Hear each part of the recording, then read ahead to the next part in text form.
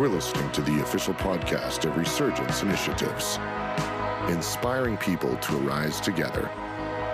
For more information, go to liveresurgence.com.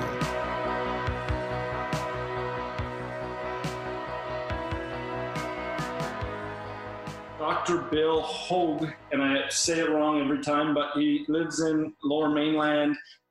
He has his doctorate and is specializing in renewing of churches. And he's a missiologist, so he studies missions, he studies movements, church planting. He's been an evangelist. He led Youth for Christ in Scotland. He's authored books. He's just passionate about getting the message of Jesus out and studying what God is doing. And every time I'm around him, I'm inspired. And I've attended a couple events and got to connect with him and just love his heart. I knew we have to have him share, and you're going to love him. And so I want you to welcome Dr. Bill as he comes all the way from Vancouver. And he was just saying to me, he wished he was in Edmonton with us. And here we are. So give it up for Dr. Bill. All right. Thanks so much, Travis. Yeah, seriously, I would have much preferred, especially now in June, Edmonton, maybe not so much in January when you and I were having Mexican food when it was like colder than the North Pole. I just think you guys are amazing in Edmonton. You're so tenacious, so gritty, or so parochial that you don't realize you can actually move to warmer places like Palm Springs, become an illegal immigrant and live in the desert and get thawed out. But excited to be with you. As I said, my preference would be up close and personal. My Myers-Briggs is an ENFP. I like to hug people if it's a socially appropriate space to hug and to fist bump people and to do coffees face to face and speak before crowds face to face. But here we are in the Zoom room. Nicky Gumbel is English, but I don't hold that against him. He still speaks with wisdom from time to time. And he said recently, the Holy Spirit is not confused by Zoom. So I think that's good news that even in the Zoom room, Travis and I got caught up. Were we on Zoom or were we on a good old fashioned phone call? I think we were zoomed out. So we were talking on the phone. And I was telling him I'd experienced a 5-hour Zoom meeting. It just about made my brain melt. So the good news is this won't be a 5-hour meeting because I'm not a 5-hour preacher. I just want to share some things that God's placed on my heart. I trust it encourages you, inspires you. And at some point, I'll get on Air Canada and come across to Edmonton, and we'll actually get opportunity for leisurely conversation, great Mexican food, and get to hear what God's up to in Resurgence, through you, among you, and in spite of you. God does some beautiful stuff in spite of us, but he also does some beautiful things in us and in our midst. So I'm leading a missions agency that's a startup. We're like an infant. We're like a baby in diapers called Message Canada. We're part of a global ministry that's 28 years old, started with an apostolic evangelist in a spare room. That sounds like somewhere in Narnia, spare room, out of a house. And now it's a global passionate movement called Message. And in Canada, we're focused on really two deliverables. One is recruiting and deploying downwardly mobile urban missionaries who will move into broken postal codes. Why would they do that? To live in gospel community, to bless and elevate the poor and the disenfranchised. And so currently we've got one team in the downtown east side of Vancouver, which is a gnarly, broken place of despair, maybe Canada's 7th poorest postal code. And just for fun, they opened a cafe as a Christ-centered social enterprise so that people coming out of rehab, coming out of addiction, maybe coming out of a life of crime who get hijacked by Jesus would not only be discipled, but be developed as leaders. So that's one piece. And the other thing which Travis and I share very much in common, and where we met for the first time, was a summit under the auspices of Advance. So what I want to do, as God gives me grace, is identify men and women who've been gifted by Jesus to be evangelists. Now, the sad fact in Canada is evangelists are Canada's endangered and threatened species. So I want to see a repopulation of the Canadian gospel ecosystem with anointed men and women who are evangelists. So that's really what I'm about these days. But God's up to something in Canada, if you went to Montreal, you'd be surprised that it's the hot zone of church planting in Canada. Why would that be? Because less than 0.5% of Quebec is evangelical Christian, which actually means there's more evangelical Jesus followers in the Islamic Republic of Pakistan than there is in Quebec. Go figure. I refer to Quebec as the dark province of Quebec, and Anglophones who are bigots laugh. They think I'm making a funny. No, I'm making a spiritual statement. It's spiritually dark. It needs the gospel, but that's where church plants are seeing the most conversions. Now, why in the world would that be happening? Because God is up to something and Jesus does his best stuff in a graveyard. Travis and I were on a Zoom prayer meeting. Now, bearing in mind, on the Tuesday, I'd had my 5-hour Zoom call, so I was fried by Zoom, but we went to a day of prayer in Zoom land. But it was amazing. The presence of God was there. And maybe 3,000 participants, 11,000 views on Facebook Live, whatever that actually means in real terms, I have no idea. But when I was speaking and praying and ranting and raving, 788 Zoom windows were open. So that's a lot of people praying. And it was largely unclunky, which was good news. Now, that endeavor was led by Sarah Maynard, who heads up Red Leaf Prayer Ministries. And what's more significant is she said in her 20 years of leading national prayer ministries, she's never been in such an extended prayer gathering with such an extended focus on what? The harvest. So God is doing something in our day, and he invites us to partner with him. He invites us to open the eyes of our hearts to see what he's doing and to join him in that. That's good news. In case you haven't figured out, I'm from Scotland, and that's why I speak this way. And the good news is when you get to heaven, you'll speak this way as well, because you'll get a glorified resurrection body with glorified resurrection vocal cords. So I do keep track on what's going on in the UK. And there's some intriguing things happening in the UK. Like 1 in 4 Brits who are kind of hard-boiled, grumpy post-Christians have participated in an online church service.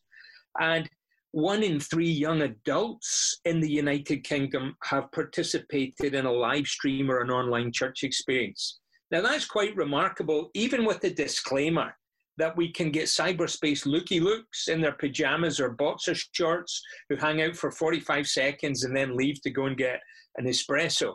But God's doing something in jolly old England, post-Christian, miserable Britain. God's doing something. I don't know if you saw on YouTube, and then people started copying the Brits. There was the UK Blessing where 65 networks and denominations got together to sing and to pray and speak a blessing over the United Kingdom. I found that quite remarkable, that there's unity, there's prayer. So we're in weird days. We know that. The gal who was leading us in worship said, these are bizarre days. That's maybe my favorite adjective to describe COVID-19. Bizarre. We've used the word unprecedented in unprecedented ways, unparalleled, historic. And just as we were figuring our way around life in self-isolation and quarantine, then racial tension became like an ugly, toxic dumpster fire erupting in the United States. And then we've seen protests. So we're in strange days indeed. But I think COVID-19, God's got a layered agenda. And part of his agenda is Selah, a Hebrew word that means pause. So in the Psalms, you're reading the Psalms, and then the musician who composed the Psalm says Selah. In other words, hit the pause button. So part of what God's doing in this crazy moment is pause. And we're not choosing the pause. It's enforced upon us. Why? Because we're activistic little monkeys. That's why. And we're ripping around like type A's with a migraine. And God says, chill, kids, be still. Now, there's clearly other things going on. I saw some beautiful things online where the planets actually breathe and smog has dissipated in stinky LA. And you can see the mountains in India for the first time, and rivers and streams are being purified. So I think creation is breathing, and we are the pinnacle of God's creative handiwork. And he's saying, kids, chill, rest, breathe. So I want to press into that in a moment. But we've all had to kind of adapt. So if you're a rigid, uptight kind of a person, this has been tough for you. If you're an anally retentive person, you possibly had a psychic implosion during COVID-19. So we've had to learn to be adaptive. We've had to learn that our plans kind of suck at the end of the day. James warns us really not to plan far ahead. And we were into 5-year plans, 3-year plans. I went to the States in March and had priorities for April, May, and June, completely inconsequential because COVID-19 happened. And the Lord just laughed and said, hey, buddy, those were your plans. What do you do now? And you go, okay, I've got to walk before you loosely, Father, with open arms and open hands to receive from you. So one of the things I was going to do was actually have an evangelism conference on May 9th in Vancouver. Well, we were under lockdown. People who were coming couldn't travel. So that was the end of that. But we've pivoted, because that's the other favorite word, pivot. Even though I hate basketball with a passion. Why? Because Scotsmen can't jump. And I'm only 5'8". So what kind of affection would I have for basketball? Answer, zippo, nada, none whatsoever. But pivoted.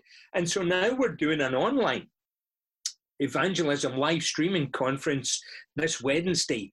It starts at 9 a.m. my time out west, 10 a.m. yours. It's called Seek and Save. And you can join us at advancedgroups.org/Seek and Save /. And what was going to be a regional gathering in Vancouver or a local gathering has now become national, with national evangelism voices like Sheila Visser, global world changers like Andrew and Wendy Palau, and my old mates from the UK, like Andy Hawthorne and Ben Jack, and I'm looking forward to that. But what God's been impressing on me in this season is to go deeper with him. So I'm all about the mission. Jesus says he came to seek and save that which was lost. But before we get on board the mission, the bigger seeking is to seek after God, to press into relationship with him. So I want to read a passage of scripture that's been sitting on my heart with fresh weight in these days. I'm reading from the NIV. That's the nearly infallible version. And it's page 876 in your stolen Gideon Bible. Or if you'd prefer a biblical postal code, John chapter 15, verse 1. And Jesus uses a gardening metaphor, and that doesn't really appeal to me because I don't know the difference between a weed and a viable plant. That's why my wife doesn't like me doing yard work, and I'm comfortable with that. Sure, honey, I'll back off. Yep, I can't handle the weeds. But here, the words of Jesus to us. He says, I am the true vine and my Father is the gardener. John 15, verse 1. He cuts off every branch in me that bears no fruit, while every branch that does bear fruit, he prunes so that it will be even more fruitful.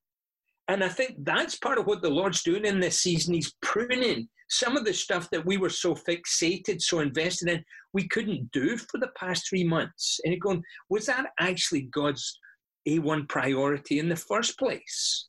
And we can be busy, we can be active, but the Lord says, guess what? It's not actually fruit-bearing because I didn't actually assign that activity to you. That's just a product of your own fleshly imagination. So thanks very much. I'm going to prune it. So why does God prune? So that we might be even more fruitful. Verse 3, you're already clean because of the word I have spoken to you.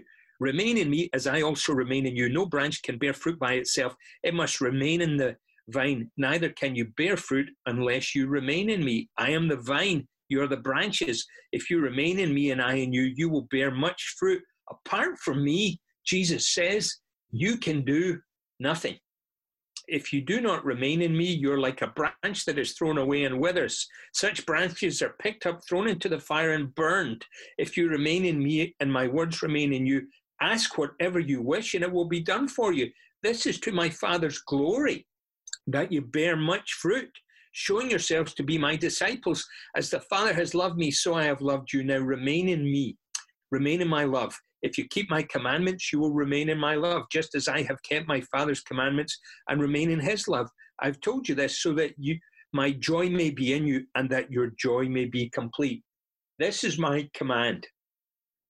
Love each other as I have loved you. Greater love has no one than this, to lay down one's life for one's friends. You are my friends if you do what I command. I no longer call you servants, because a servant doesn't know his master's business. Instead, I have called you friends.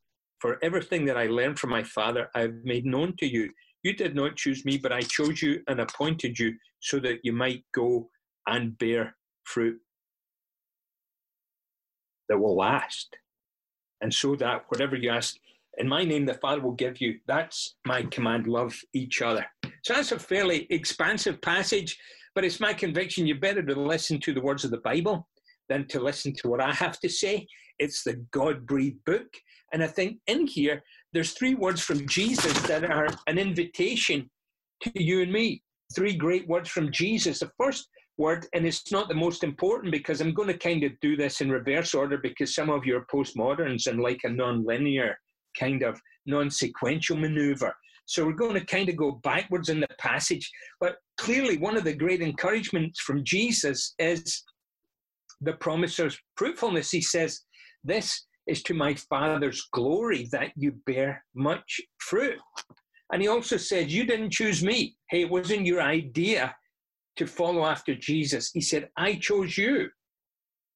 And I've appointed you to bear fruit that will last.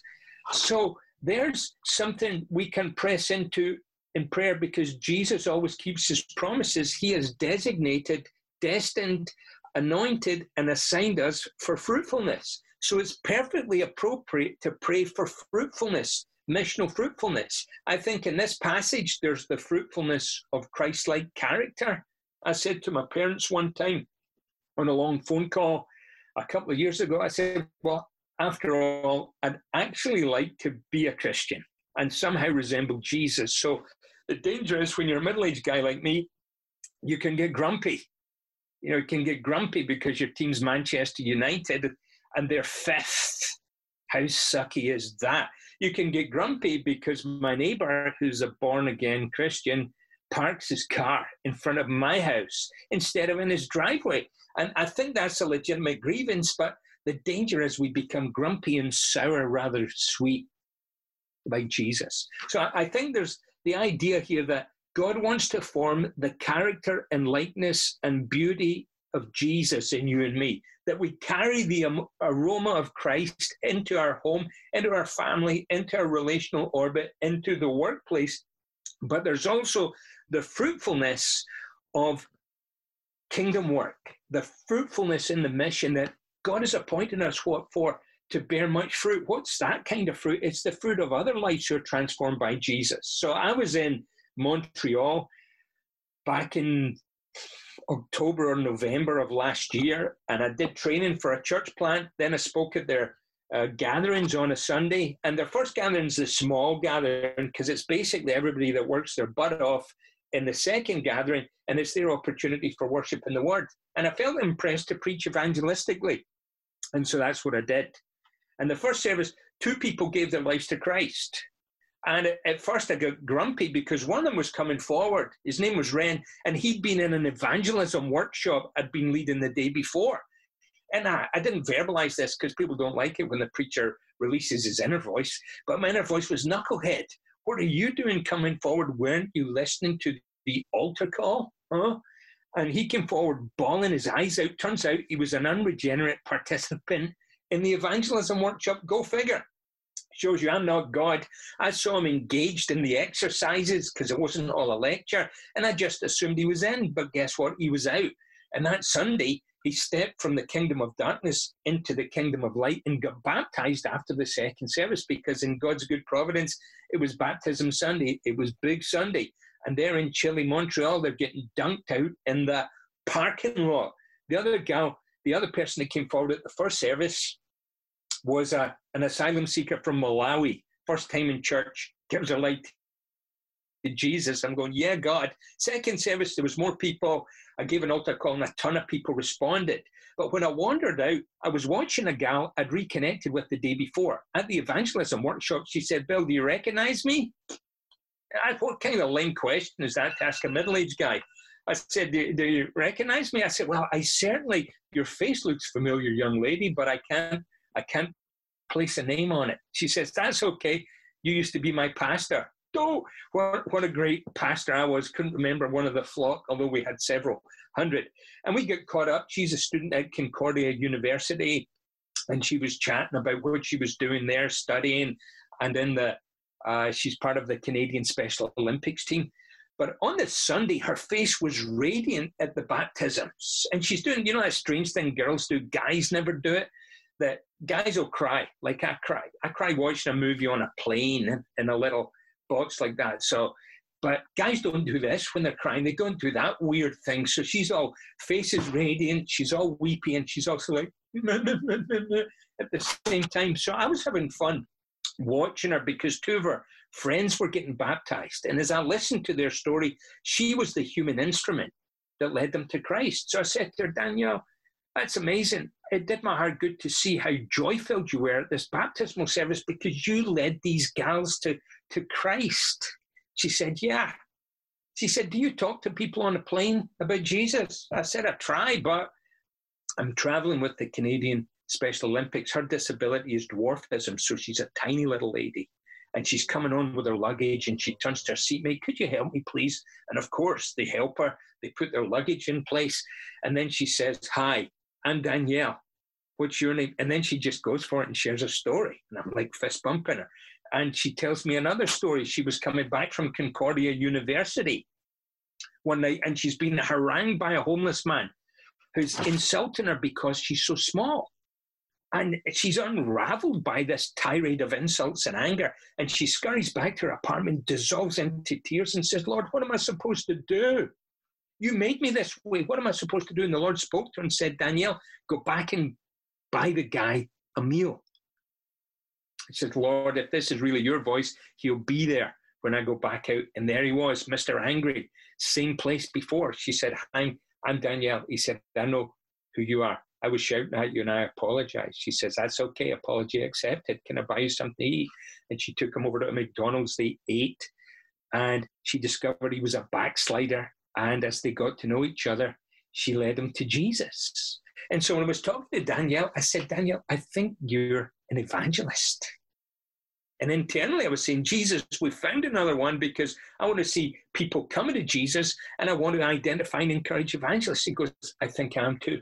So whether you're Bill or Danielle or Travis, Jesus wants to give you missional fruit. The other thing we discover here in this passage, which is a salutary reminder during COVID-19, however you pronounce this pandemic, the coronavirus, the thing that's kept us locked indoors and has fueled conspiracy theories over the Western world. Jesus says in John 15, verse 6, without me, you can do nothing. So there's the promise of fruitfulness, but there's a reminder of our powerlessness and frailty. So depending on your personality structure, you might be a control freak that thinks you can solve any problem. And guess what? You can't solve COVID-19. And Jesus says, actually, you're powerless. So we've been reminded how vulnerable we are. Some of the things we plan, some of the things we love to do. And we can't control or manipulate our circumstances. But of course, ultimately, Jesus is talking about spiritual futility and spiritual powerlessness. Without him, we're actually frail and feeble and fragile and powerless. And sometimes we actually believe that. A.W. Tozer said if God was to remove his Holy Spirit from the church, 95% of activity would go on business as usual. You go, whoa. And the first time I read that, I thought, wow, what a grumpy old man he is. And I think he was a grumpy old man, but he was right. A lot of what we do is without the power and energy and anointing and fullness of the Holy Spirit. And there's a reminder here that we need to rely on Jesus and experience his power. But the big invitation here in John 15 is this, to press into friendship. Don't know if you heard me as I was reading John 15. I was reading from the NIV, and it prefers the word remain. Some translations abide, but whether it's remain or abide, it's there about 10 times. Remain, remain, remain in me. I remain in you. Remain in me. Remain in my Father's love. My word remains in you. Remain, remain, remain, remain. Now, generally, if you want to get a point across, what do? You repeat it. And if you really want to get a point across, you repeat it again and again. And then if you're the Lord Jesus with 12 numbskulls for disciples, and then the extended numbskull brigade, you and me, what do? You say it 10 times. And that way, hello, McFly, anybody home? And it kind of penetrates our consciousness that Jesus' invitation is to abide, remain, stay intimately connected, hang out. What is this remaining? It's affectionate attachment. It's to prioritize intimacy with Jesus and to hang out with him. And if we abide, if we slow down, because we must slow down, and that's part of God's agenda in COVID-19, then it enables us in a fresh and a new way to allow the love of Jesus and the affection of the Father to infuse us. Here's a remarkable thing I discovered in Scripture. The same love and relentless affection that God the Father has for God the Son. Wow, I just muted myself there, so I'll need to repeat myself. I'll keep my hands off the keyboard. Okay. The same love and tender affection that God the Father has for his Son, our dear Lord Jesus, is the same love and tenderness and affection that he has for you and me. And part of the agenda of slowing down is God wants us to slow down and abide so that we can receive his word. Jesus also says, and my words remain in you. So he wants Scripture to remain in us, to get deep into us, to settle into us, because that's the secret sauce of spiritual transformation. It's not really rocket science. How can I be transformed and be less of a jerk than I was 3 years ago or 6 months ago? How can I become more of a servant, more of another centered person, more of a loving person? It's to slow down, receive the Father's love, absorb the Father's love, and then become a conduit for the Father's love, and let the words of Jesus, his teaching, his wisdom, his scriptures get into my heart, get into my mind, so that I'm transformed by the renewal of my mind. There's an invitation to remain in Jesus,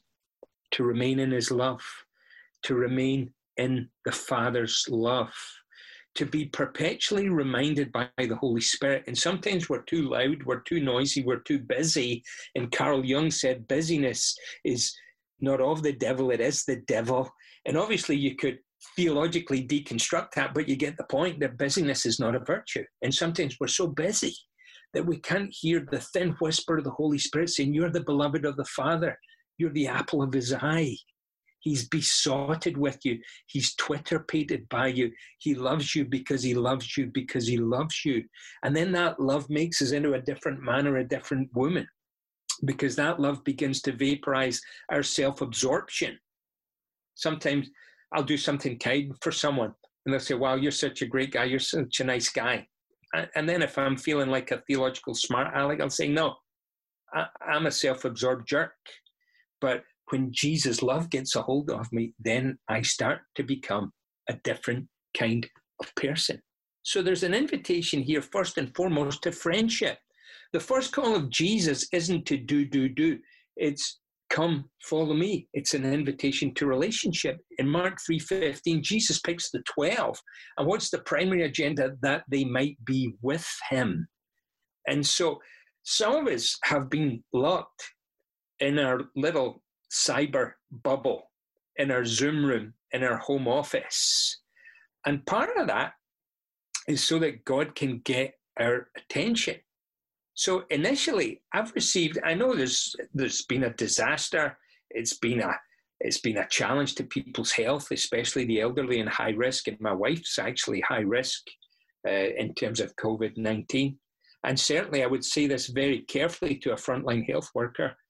But Morag and I, my wife Morag and I, have embraced this kind of like the sabbatical we've never had. So I'm not in a plane like a madman ripping around North America and overseas. I'm not in my car all the time. The evangelists I mentor them online, so I don't drive 50 minutes into Vancouver and 75 minutes back. There's the gift of time. What am I doing with the gift of time? And then, of course, things are beginning to open up across the provinces. And the question is, am I going to maintain these new rhythms of more extended time with the Father, more hanging out with Jesus? So I start my day. I don't set an alarm clock because I'm pretty much up early for the most part, and I'll sit in silence. And I've actually got a scripture in the room I sit in, and it just says, be still. Well, the whole scripture says, be still and know that I'm God. So I try and open up my heart to God in wordless prayer. Then I'll go and get my second cup of coffee, because I'm actually an atheist until I have 2 cups of coffee in the morning. And I'll sit praying, maybe praying in tongues, maybe praying in English, maybe praying in Scottish, because those are the 3 languages I can speak, plus je parle français un petit peu. So that's 4 languages. But I begin just to spend extended, slow time. God's not in a rush. He's the 3-mile-an-hour God. And so he's saying, hey, little man, little type A, little recovering workaholic, little empire builder, can you slow down? Because I'm moving at 3 miles an hour. And I don't want you going any faster than that, because you get too fast, you run ahead of me. And you get too fast, you can't hear what I want to say to you. And so the Lord invites us to abide. But that requires action on our part. Now, we're all about the grace of God. But Dallas Willard said, grace removes earning. It does not remove effort. So if you and I want to be transformed by Jesus, it actually requires investment. That's why Paul said to Timothy, train yourself to be godly, gymnasticize yourself to be godly. So what does that look like? John Ortberg got on the phone to Dallas Willard. He says, I want to grow in my relationship with God and be formed in deeper Christ-likeness. What have you got for me? And Willard said, ruthlessly eliminate hurry from your life.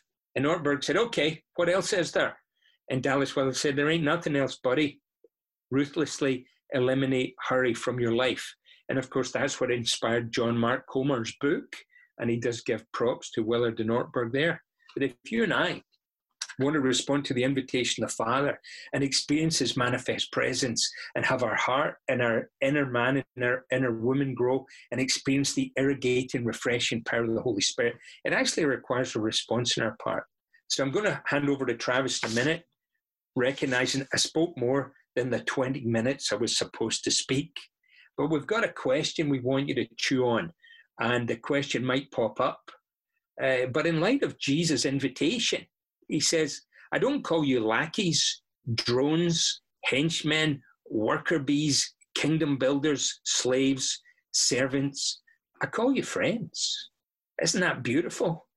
That Jesus, he's much more than friend, because Colossians says in him, all the fullness of Godhead dwells in bodily form. He's the king of the cosmos. He's the forgiver, the rescuer. He's the archegos, the pioneer, the alpha and the omega, the ever indestructible Jesus. But he says, hey, I call you friend. I want to be your friend. And so you go, friends. I ignore my friends. Well, what kind of friend are you? He says, draw near. He wants us to be like the Apostle John, the beloved disciple, who put his head on Jesus' chest at a dinner party. How close is that? Close enough to hear his heartbeat and to experience his presence and to smell his messianic musk and be enveloped in his affection. That's how close. So our question for you, as I hand over to Travis, is how are you going to respond to Jesus, in particular his invitation of friendship, and make room to experience the abiding life, the remaining life, the transformed life, the resting life, the life of fullness that he offers you. Thank you. God bless you.